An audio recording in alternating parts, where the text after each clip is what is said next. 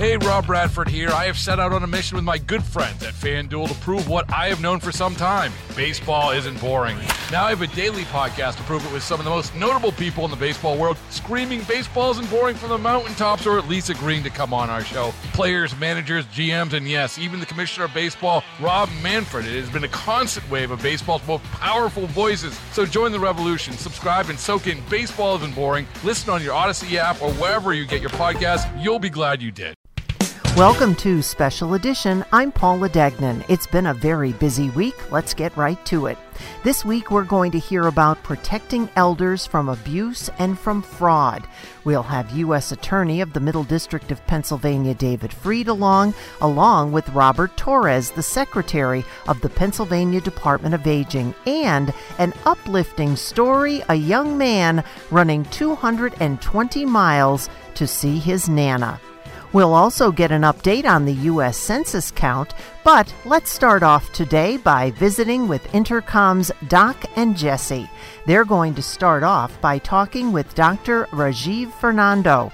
He's an infectious disease specialist from Long Island, and now that we're getting out and about, how safe are we? And Father Mike Kloton says, welcome back. Things are going back little by little. Parts are yellow now in Northeast PA. Some parts even going green. And we're getting out there. We're doing more. We're going to restaurants. We have our pal, Dr. Rajeev Fernando, on with us today, who, by the way, is an infectious disease specialist out of Long Island. So things are starting to change. Doctor, what should we expect? I really think it's time to open up. Honestly, this is the time to go out. We know the virus doesn't really transmit with higher temperatures. Sunlight tends to kill the virus, vitamin D. So we are better off with regards to what we were having a few months ago. Of course, in a pandemic, you can't really rely on all the temperature things, but I feel that we're going to be a lot better off, and we're not going to have a spike in cases, and that's pretty simple. But we need to wear masks, continue social distancing, and of course, carry some hand sanitizer with you wherever you go. Doctor, I'm going to be honest. I'm still a smidge nervous and apprehensive to go out to eat to a restaurant. Right now, we have outdoor seating open, but is that something safe to do, to go outside and eat at a restaurant? Yeah, so in this situation, it really takes two hands to clap. So the waiter and the restaurant have to play their role, by meticulous hygiene from their part. And really, for me, wherever you go, I love Cloroxing any surface, if that's even a word, Cloroxing. But any sort of surface you're coming into, when you get there, remember, it kills more than 99% of coronaviruses. And like I said, I'm against indoors right now, but I think outdoors is completely reasonable. The other thing I want to mention is we should be in a position to say, well, this is not working. Let's slip back into our rating. So now we're reopening, but if something goes wrong and we're starting to see a spike in cases, I think we have to go down to, closing the restaurants and go from there. Jesse and I, just a few minutes ago, we're talking about school, and, in Pennsylvania, they say, hey, kids are going back to school in September, but they're trying to figure out, which they haven't yet, how are we going to do this, because you want 6-foot separation among kids. You think it's safe to go back in September?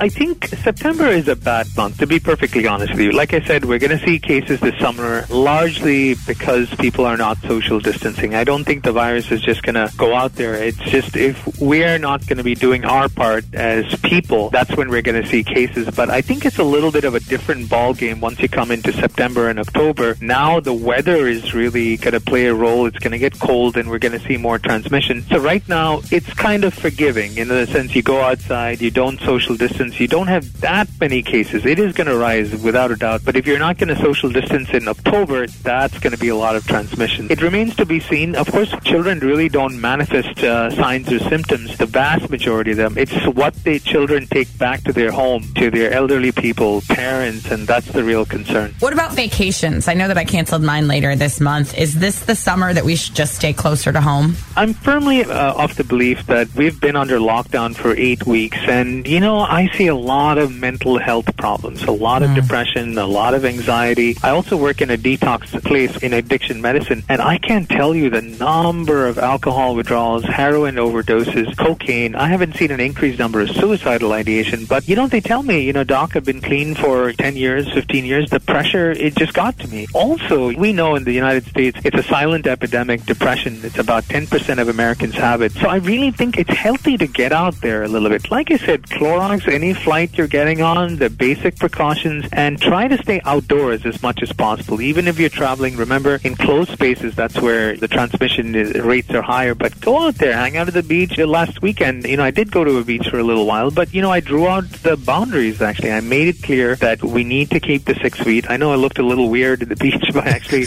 drawing out these margins. Whoever thought in 2020 we'd be doing this? Obviously, the girl I was with was like, oh my God, why am I dating an infectious disease doctor? What was I thinking? She's humiliating me at the beach. But, I think that's what I'm trying to say. I think we should go on with our lives, but be super, super careful and follow the rules. And I think we'll get through this summer. All right. Well, Dr. Fernando, we want to thank you once again for your time this morning. It's a pleasure. Take care, you guys, and stay safe. Good Catholic boy by me. The last few months, not been able to go to church because of what's been going on. But, we moved into the yellow and rules have changed. And Father Mike Kloton's on the phone with us now. He's in charge. He's the big cheese, the head guy, the big man, if you will. Good Shepherd and drums where Michelle and I go, and also Immaculate Conception in Freeland. And how you doing this morning, Father Mike? Dude, I'm doing well. How about yourself? Fantastic. So we're trying to get back to the norm. I see you every Sunday, but I see you on YouTube where I get to see you doing Mass. Yeah. Talk about what's a little different now and when you think things are... I noticed last week that you did have some people. I was watching the one with Our Lady of the Immaculate Conception in Freeland. So I saw some people in church there. How is that all working now? The process is working well. The bishop has allowed us to have 25% capacity. And each church we have the pews taped up. If you walk into church, you'll find a Blessed Mother blue piece of tape and you sit there. We're asking folks, though, to register ahead of time. Mm-hmm. So in each church, they call in on Tuesday evenings between 5:30 and 7 to reserve a spot. If all the seats aren't taken that we're allowed to have, you can call in on Wednesday morning. The crowds the first weekend were underwhelming is the word that we use. Yeah. But people are still afraid, Doc. They just aren't. They're afraid to come back to church. Now we did it again this week, and we have significantly more numbers coming to church. We've gone from one Mass in each church to two Masses in each church this weekend. So the numbers are beginning to pick up. Yeah, and that's got to be good for you guys, too, because, I know the church, a lot of it depends on donations, and with nobody there for 3 months, that's got to be tough. You know what, it is, but I'll tell you what, our parishioners have been wonderful. A lot of them have been actually dropping them off at the church during the week. The Holy Spirit provides for us, that we're really doing well. I know that some churches are hurting. Our offices remained open during this pandemic, following guidelines. There's a basket outside the office. You come in, drop your collection there. So we're pretty good with that. We're very fortunate. People in Good Shepherd and Immaculate Conception are incredibly thoughtful and generous. So just for people listening right now, what times are the Masses in Freeland? In Freeland, the Masses are Saturday at 4 p.m. and Sunday at 11 a.m. All right. And Good Shepherd? Good Shepherd is Saturday evenings at 6 p.m. and on Sunday morning at 9:30. We're talking to Father Mike Kloton this morning. And Father Mike, there's another question your parishioners want to know. When are you getting a haircut? That's the big question, Doc. I put it out on YouTube. I asked people to call in to vote. Right now, the vote is 50-50. Some want me to keep it. Others say get rid of it. When the barbers open up, that's when I'll go in. My barber has offered me to come to his home and get it cut there, but I said, nope, I got to be like everybody else. Yeah, you got to wait your turn. Yeah, that's great. Yeah, exactly. So hopefully a week Saturday, if the governor comes out, turns us green on the 19th, Saturday morning the 20th, I'll be there getting my haircut. Getting that buzz cut and that crew cut, right? Oh, it's 35 years with that haircut. Mm-hmm. Hey, while I got you here, let's talk about your radio career. You and I were talking one time, and you were a Philly guy. Yeah, I grew up in the Philadelphia area, although from Tamaqua, my family moved to the Philly area. I was a high school teacher back in the real early 80s at a Catholic school. I went on Friday and Saturday nights with Muddy Mike on WOGL. Yeah. That was, again, a lot of years ago. But it was just for a year or so. It helped supplement the income, but it's a great opportunity. I knew nothing about radio. I had the voice. They said, don't worry about that. We'll work with you. So I had a great time on those days. Yeah, I think it helped me in my career as a priest. Yeah, well, no, it did. It definitely did. So I'm all right. I'm looking forward to see you. I did not make reservations for this Sunday yet. So I guess Michelle and I will be calling on Tuesday then. Listen, I know the guy who's running the place. Yeah. If you want first mezzanine seating, I can get it for you. There you go. Yeah, one of the gold circle seating, right? The $300 seats. Listen, buddy, you have a great day. It's always wonderful talking with you, okay? All right, Father Mike. We'll see you Sunday. God bless. Bye. Bye-bye. Thanks again to Doc and Jesse with Dr. Fernando and Father Mike Kloton. With everything else that's been going on, what about the US Census count? Intercom's Frank Andrews caught up with the regional director, to give us an update. A couple of weeks ago, I received a call from someone who said, would it be possible for you to interview a representative from the United States Census? Because we really need to make sure people understand that. And I said, absolutely. And on the line with us right now is Stephen Shope. He is a supervisory partnership specialist. Stephen, thanks for joining us. Thank you for having me. How about starting out by, it's something that we have said a million times, but just so people can pay attention to hear it, why is the census important? Why should we care? Well, it's important for a lot of reasons. It was written into the Constitution as the way in which we ensure that we have equal representation across the state. So the data collected in 2020 is going to determine congressional representation for states for the next 10 years. But something that hits a little closer to home for a lot of folks is census data also determines how nearly $700 billion in federal funding gets distributed to states and communities for everything from school lunches, the libraries, the roads, infrastructures, hospitals, schools. Very few things that aren't in one way or another touched by census data when it comes to getting funds distributed. So it touches a lot of lives. Now, is the census this year all online? No, but it is the first time that folks can choose to go online to respond, but they still have the option of using a paper form, and they can also call a toll-free number to respond over the phone. Okay, one of my concerns when it comes to the census, because you just talked about how important it is, and I understand that, is that it kind of got put on the back shelf because of COVID and because of everything else that's happening, but it is something people need to pay attention to. I got my card in the mail weeks and weeks ago, and immediately, filled out my card for the census. What if people got it, didn't pay attention to it? What do they do now? Well, anybody who has access to the internet can at any time go online to 2020census.gov and respond online for their household. But 95% of households in America received the form or received some kind of invite through the mail like you did, usually multiple invites, and then ultimately they receive a paper form in the mail that they can fill out and return. But there's 5% of the households that don't have city-style addresses or receive mail at a P.O. box or any number of things that would prevent us from sending those things in the mail. And for those folks, we go out and we hand deliver a packet to those households. And so, as you said, with COVID-19, a lot of things were put on hold, and we had to place a pause on our operations. And that operation where we hand-delivered packets was one of those operations that we put a pause on. We did recently resume that in May. We've completed that operation. So at this point, I think it's safe to say that any household that's going to receive the forms or the invites in the mail or hand-delivered, that's already happened. So if somebody is concerned that they didn't receive something, and there's always a good chance that a household received it and threw it away, there's still two safety nets. One is they can go online and respond. They can call the telephone number and respond. Or we have our final and largest operation called non-response follow-up, and any household that hasn't responded, we'll start sending the enumerators out, knock on their door, and conduct the survey right there on their doorstep. Is there a deadline? Does this thing stop at some point? It will stop.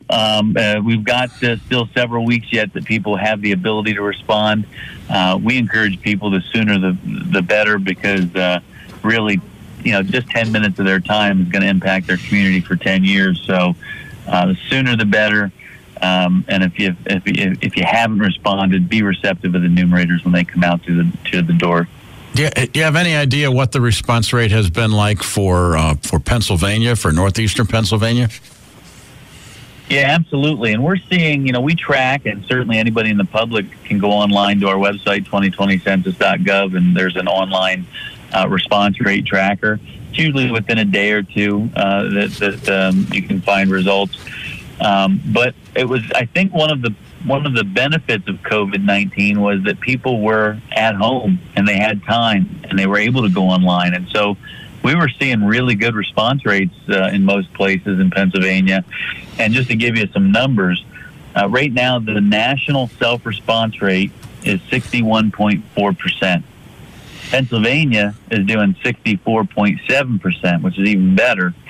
And then when you look at counties like Luzerne's at 60.9, Lackawanna's at 61.3. So it's looking pretty good. I mean, they're keeping up with right there with the state, and real close to national, and some are even above national. So it's looking pretty good. There's still some work to be done. We know there's still households that haven't responded, so we encourage them to do so.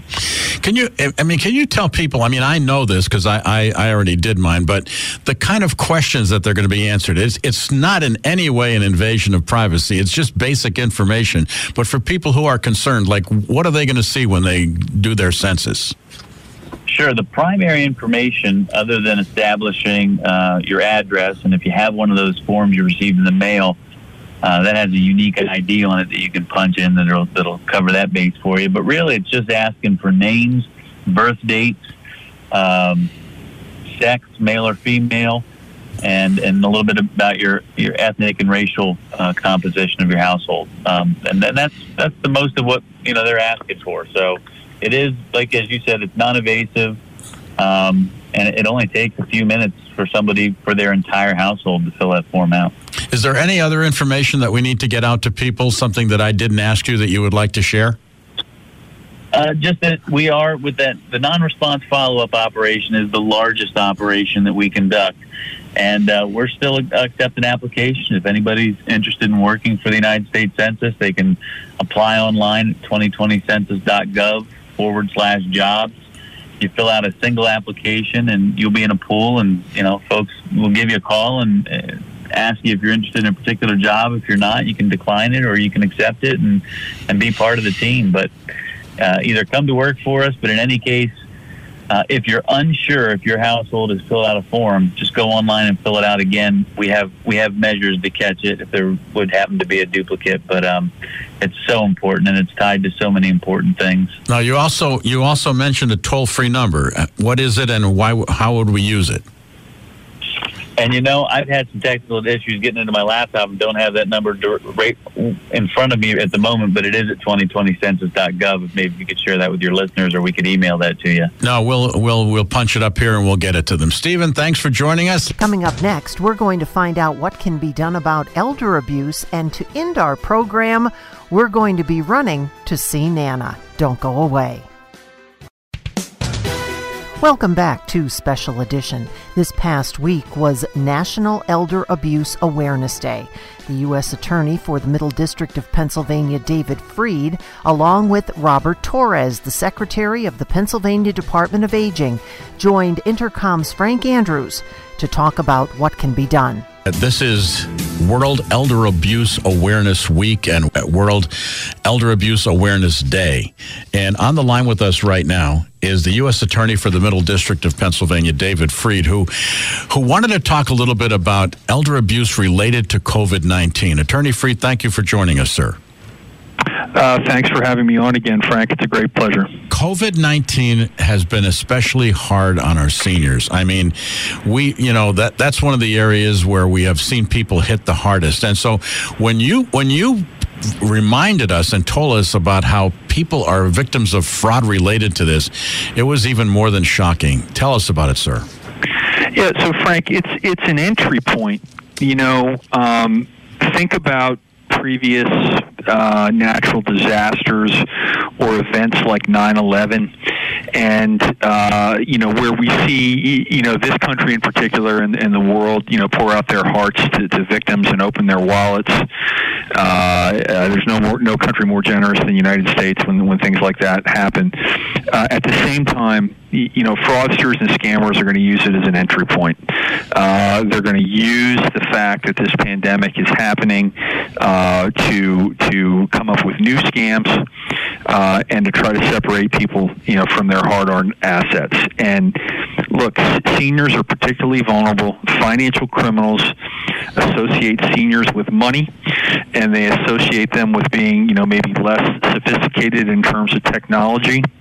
So you get a double whammy here, Frank. You got seniors who face a higher risk of developing serious complications from COVID-19 illness. We've all seen the disasters that have unfolded in our nursing homes.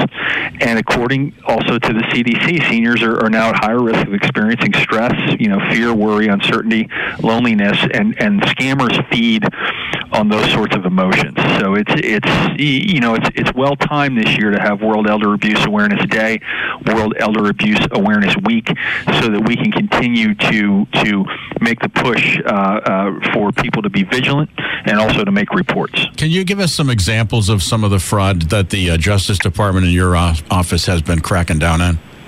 Sure. We've seen some fake cure and vaccine scams. I think right now vaccine scams are something we really need to be looking out for. There's no FDA-approved vaccine. There's a lot of news about potential vaccines and vaccine research. So if you get a call or an email or a text, selling cures or vaccines, and often it's somebody contacting a senior directly with a sales pitch, don't buy that product. Report that incident. And report to the hotlines, and we can go looking. If there are phishing emails that'll be used, people will pose as officials of the World Health Organization or somebody from the Centers for Disease Control and Prevention, just like they do with the IRS and Social Security scams, Frank. They pose as a Social Security employee or an IRS agent. They're never going to contact you in that manner. And those are the types of imposter scams. We've seen imposter scams with people posing as Medicare representatives to offer free masks or gloves or hand sanitizers. If you only click on this link and provide us some personal information, we can provide you with those free goods. Those are scams too. Finally, unsolicited telephone calls and emails from folks, as I said, claiming to be IRS or Treasury employees, to do with maybe some of these funds that are going out there. It doesn't work that way. IRS's first form of communication is by mail, not by phone. They're not going to call you on the phone. So, Frank, if you think about it, they're similar scams to what we've seen, but they're using COVID-19 as an entry point. Yeah, for sure. Now, I was surprised to find out that the Justice Department has an elder fraud strike task force. What is that, sir? So one of the pillars really of priority for the Justice Department is preventing and disrupting elder fraud. So we've got the National Center for Disaster Fraud and the National Elder Fraud Hotline. We've got a dedicated task force clearinghouse around the country. So when people call to these national hotlines, they determine where the case is taking place, and they send the case to the right place. And very much a priority of former Attorney General Sessions and Attorney General Barr has kept on with that. One of the things that I think is important to get out there to the listeners, and I say this when I'm speaking to groups, in this area, Frank, Pennsylvania is a great state, but it's an aging state, and we have plenty of people who are potential victims here. When I get out and I'm talking to folks, I want to really emphasize to, get beyond there's embarrassment involved in this. Look, it happens to people every day all across the country. The last group I spoke to, I played them a voice message that I kept receiving of somebody claiming to be with the IRS. It happens to me. Luckily, I'm in this business, and I know how to sniff out a scam most of the time, but nobody's perfect. So we really want to get that message out, especially to the seniors. Make a report. We can investigate. And you know what? Sometimes they're ahead of us, Frank, but even if they are, we use that to build intelligence, and then ultimately we can take them down. Yeah, Mark and I have cautioned people that when they get letters in the mail, sometimes the return address will look very official, but it's not. And we have been stressing, you got to make sure that you're dealing with the right source. And if you're in doubt, don't, because you're right. This area has been hit hard. Yeah, you're 100% right, Frank, and that's a great point.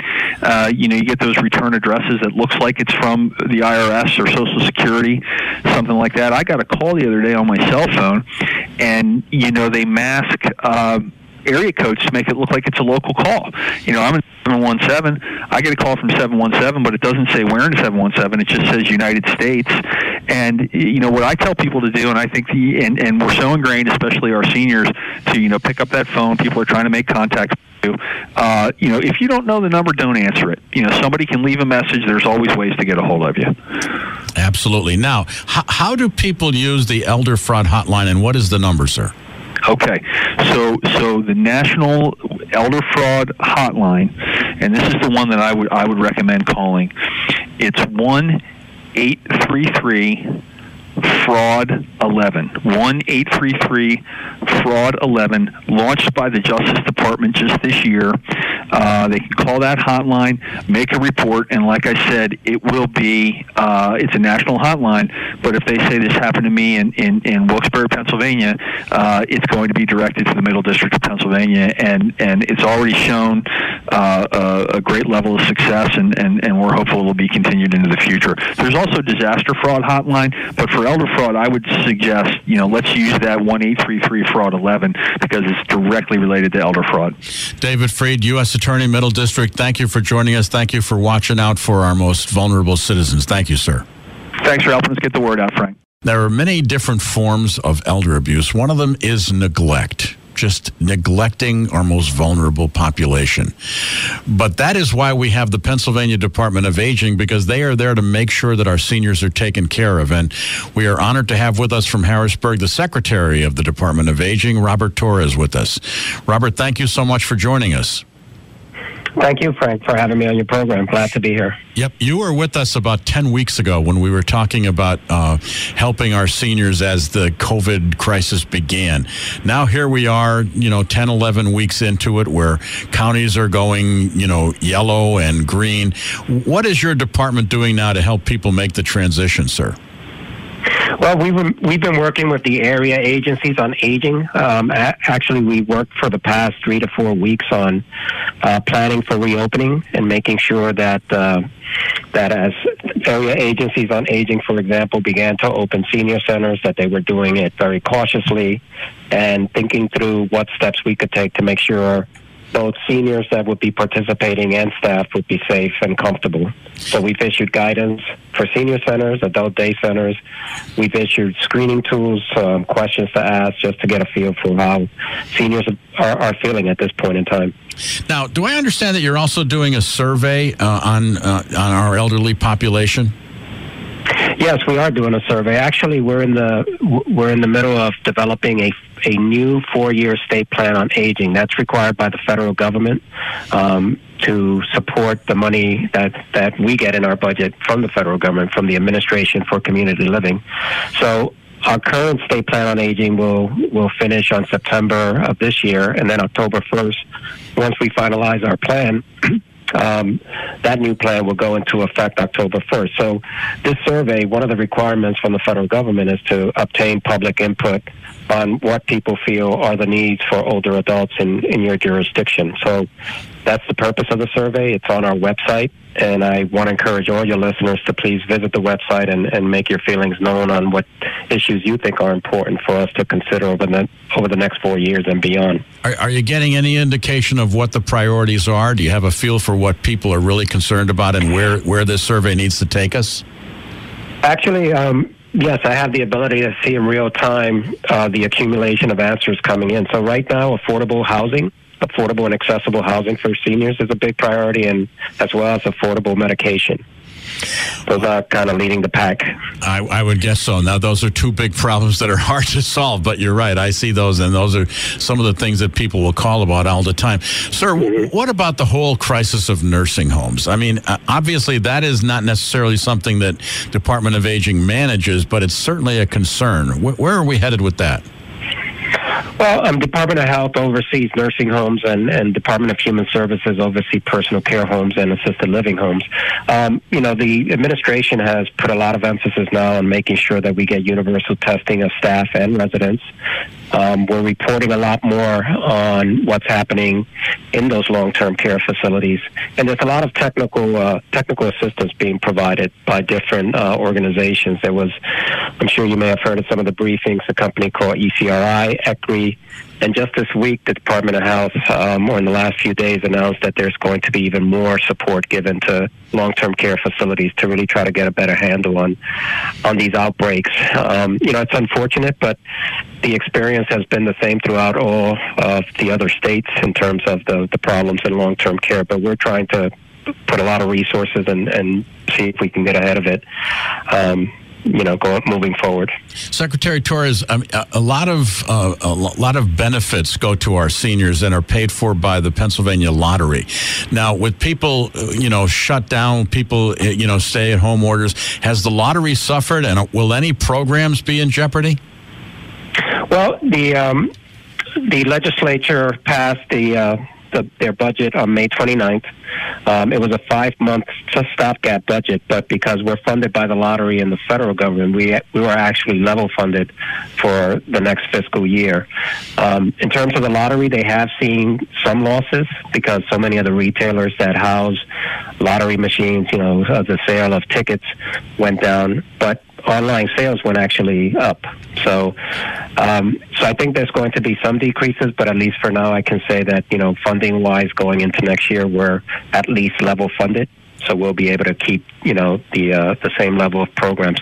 Plus we got federal dollars, from the Family First and the CARES Act funding. So that's money that will help us moving into the next fiscal year as well, because that was additional money to help us serve older adults during the pandemic. In this whole coronavirus crisis, what has been the hardest part from your point of view? The hardest part was making sure that the seniors had the resources they needed, making sure that we were effectively dealing with social isolation, because there was a lot of concern once seniors did not have access to senior centers where they typically socialize and engage with others. That would adversely affect them being home alone. So we made extra efforts to make sure, the area agencies were calling them and making sure that they stayed connected,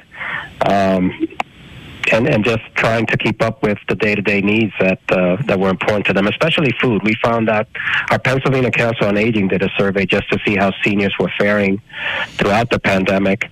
Many of them were going out, so that was a concern. But they were going out because when they ordered food online, they weren't receiving their full order. So they were getting frustrated with that. And, they ventured out for other things like going to the post office, going to the bank, because that's what they were used to. So that was a little concerning to see, but it was understandable in some instances. I would think that the number one call that we would get and the number one email would be, please help me, where's my stimulus check? I imagine you guys got some of that too.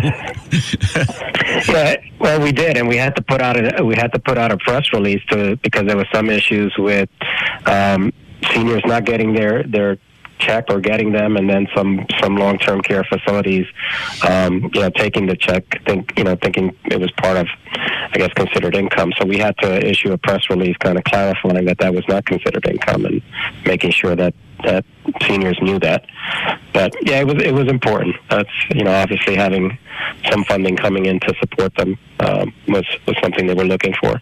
Now, we started the whole conversation with the U.S. Attorney for the Middle District talking about elder abuse fraud related to COVID. For the Pennsylvania Department of Aging, elder abuse itself is a major problem.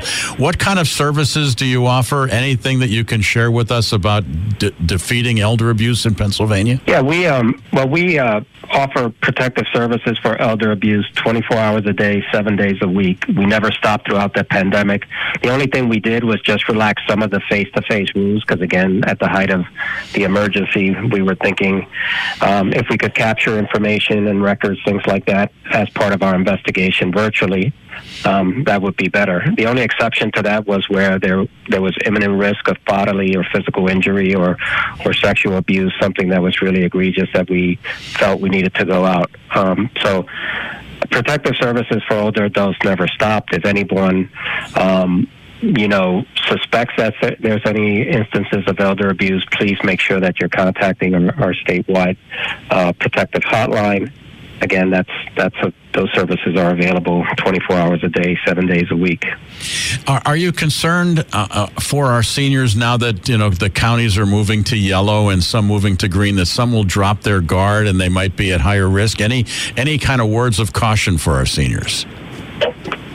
I think from dealing with all the area agencies on aging, we really have had a lot of conversations over the last few weeks, and all of us were concerned to make sure that whatever steps we were taking in terms of social distancing, making sure that the seniors were comfortable coming in, that they would be willing to wear a mask. Those are the kinds of suggestions that we put in writing, and they're actually, again, on our website. I know the area agencies on aging, some of them have not even opened their senior centers yet. Some have, because it's kind of a mixed bag of seniors being anxious to come back. Others were more than willing to come back. But we advise the area agencies on aging to make sure they're considering social distancing. So do you have the square footage to properly accommodate seniors, and to put other steps in place in terms of the hygiene, making sure you have the hand sanitizers, and if there's someone who is sick, again, dealing with that properly and quickly to make sure that we don't have outbreaks occurring.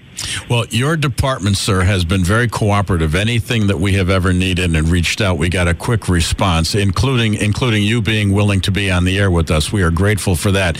And if there's anything that we can ever do to help get information out, you know that you can call WILK. We're happy to help you.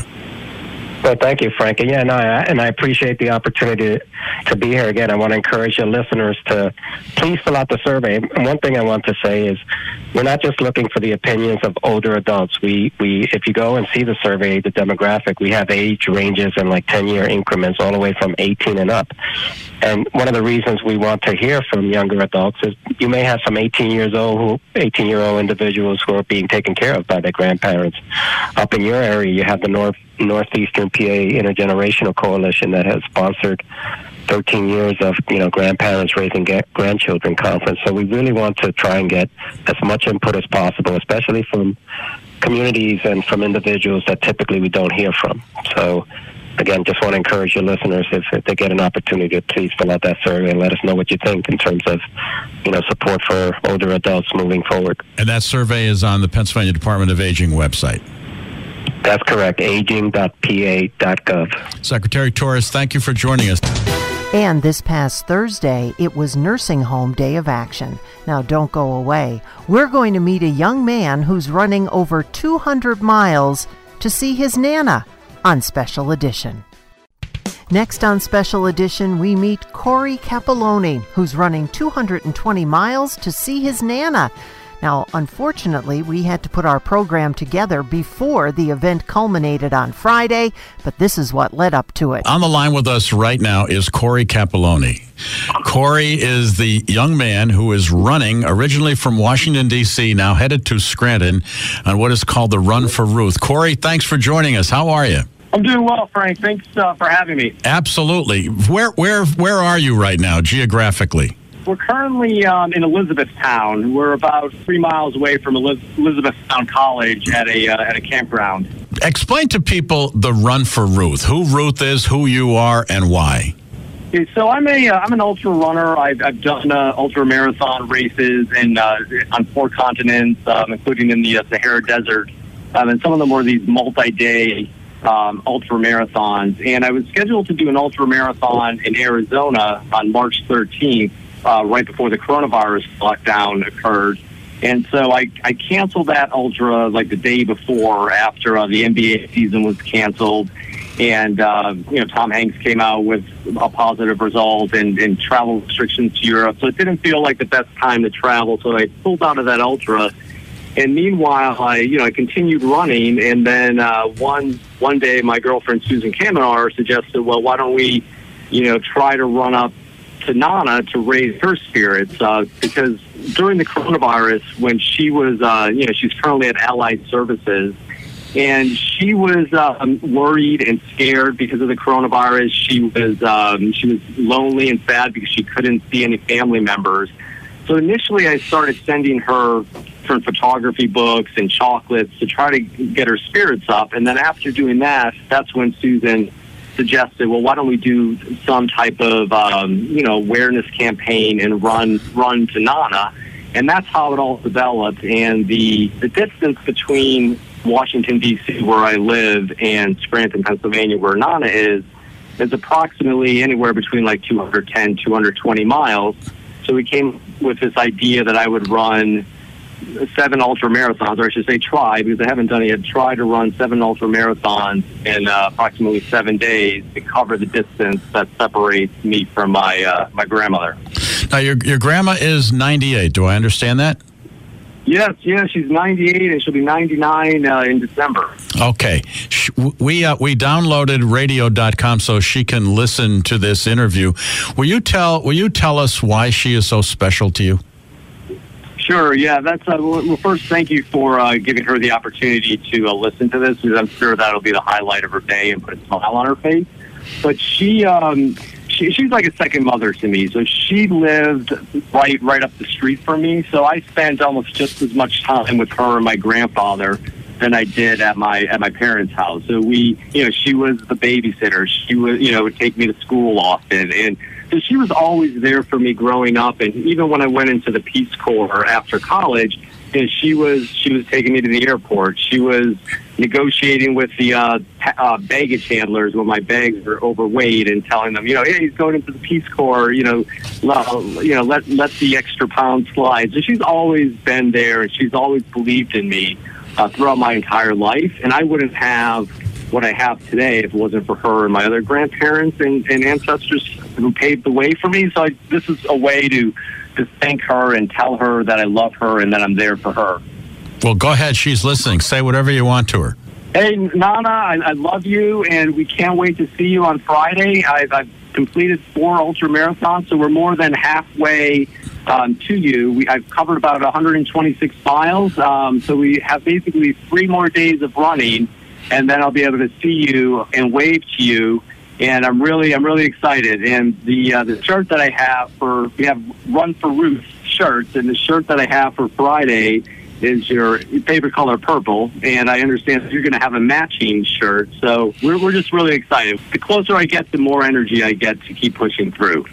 What is an ultramarathon? How many miles? So an ultramarathon is anywhere from like a 50K, which I'm doing, which comes out to like 31.22 miles. Anywhere up to like 100-miler. So an ultramarathon really technically is anything over a marathon. But the typical distance is a 50K. Again, that's 31.2 miles roughly, and 50-mile distances. You mentioned Susan. Is Susan with you? Yes, Susan's right here. Susan, what is your role in this marathon? I am the RV driver extraordinaire, doing my best to hold down this RV, and we have set meeting points along the route where I'm there with anything that he could want. So yeah, making sure he's hydrated and has the fuel in him. Susan was the person who came up with this idea, but I couldn't do this without her, because she's never done one of these ultra races, but she's doing an amazing job just really taking care of me, because at the end of each run, as the days go by, I'm completely exhausted. Without her, I wouldn't be able to do it. We're gonna add to the conversation Jim Brogna. Jim is Vice President at Allied Services. I got to imagine that this is so special for Nana, for Ruth, but I imagine it's probably pretty exciting for everybody that's there that knows about this. I've been with Allied Services Integrated Health System for about 21 years, and we've done a lot of good things, both events and activities. It might be the single most uplifting endeavor that I've ever been a part of, and really pulling it together in a short time. I think Cory and Susan and our staff have only been talking for just about a month about this plan, and smiles on the face of staff, Frank, that have made so many sacrifices to care for Nana and the other residents, and even people that don't even work in that direct facility. I think we've had messages from healthcare professionals around the region that say what a beautiful thing this is that Cory's attempting to achieve in honor of his Nana Ruth. Now, Cory, you actually can't go in to visit, right? I mean, all nursing homes in Pennsylvania are still on a strict no visit. I mean, New York as well. So you're just going to be able to wave to her and say hi? Yeah, I wouldn't. I definitely wouldn't want to go in, because we have to be very cautious at this point, because the coronavirus is still spreading. So I am all for taking as many precautions as necessary. So we'll be waiting from the outside. I was sure I would love to give her a hug, but I think that could just be as powerful the way from the outside and the symbolic gesture of, covering all the no doubt. We have all learned to do virtual hugs. Now, Cory, you're also trying to raise money for Allied, Run for Ruth. Can you tell us what that is? And then, Jim, I'm going to ask you how that money would be used. There are three parts of this endeavor. I mean, one obviously was for my grandmother to put a smile on her face and the other residents' faces, but also to thank all the staff at Allied, because my grandmother, every time I would talk with her, she would mention how well they treat her and how wonderful they are. And so she really loves the staff there, and the staff are sacrificing every day. The staff they're going on the front lines. They have families. They're going to care for the people who cared for us, right? So the people who paved the way for us and what we have, the staff at Allied are now the ones taking care of them. So this is also to thank them and to raise money for the facility for Allied services. Jim, how will the money be used? First of all, we think every gift is almost as a tribute to the dedication of these healthcare professionals. I mean, we've had staff that have moved out of their family's house to move into an apartment to make sure that they're not spreading infection. And obviously, we've taken every preventative measure from the CDC and Department of Health. So with that, we have a lot of challenges. So certainly going forward, if this continued no visitation policy remains in effect, there's this distancing that is really taking a toll on our residents. And so we're planning on, investing in activities to keep them stimulated and entertained. Certainly opportunities to engage families, whatever way. We have 5 nursing homes that we operate in this region, Frank, and we want to be able to use those funds to make their lives in our nursing homes be as productive and engaging as possible while they're distanced from their families. All right, now, Cory, what's your financial goal, and how do people donate? Yesterday was a really tough run for me. I struggled during the run. I was exhausted, and I came back to the RV, and I was trying to rest and get ready for another ultra marathon today. And yesterday was the day that all these donations, like a bunch of donations, came in with the most uplifting messages. And we actually met our goal yesterday of $22,000, which comes out to roughly $100 per mile that I'm running. And now, and people can still give at runforruth.com. There's a donate button there that you can click, and it'll take you to Allied page to donate. And I'm just, the donations, I'm so grateful for all the donations that came in. Also the messages. I mean, I read every message from every donation, and they have helped me, get through these past 4 grueling days, just reading those messages and what people have been saying. Well, Nana, I know you're listening. You have a great grandson. I mean, Cory is just a great guy, and what he's doing for you is blessing all of us. What's it going to be like? We have both the concern about safe social distancing, and Lackawanna County is still in the yellow. Some surprises, which we can't unveil everything. We have some staff that wants to line part of the parking lot and hold up celebratory signs for Cory, and really even being distanced from the facility, Frank, because our campus is quite large. We think that we could both be safe and also have a strong message of our gratitude. On behalf of our board of directors, Frank, our 3,500 employees, and every single supporter, our gratitude for Cory's dedication to this mission. And us too. Cory, God bless you. Stay healthy, and we'll talk to you again. Have a good day, Cory. Thank you, Frank. Have a good day. You too. Jim, thank you too. And folks that are listening, please go to runforruth.com and please make a donation. And hopefully we'll have a wrap-up from Cory next week on Special Edition. Again, that website to make donations, runforruth.com. Thanks for listening to Special Edition, a weekly look at the issues in the news and the personalities shaping the stories. A production of Entercom Communications. Hey, Rob Bradford here. I have set out on a mission with my good friends at FanDuel to prove what I have known for some time. Baseball isn't boring.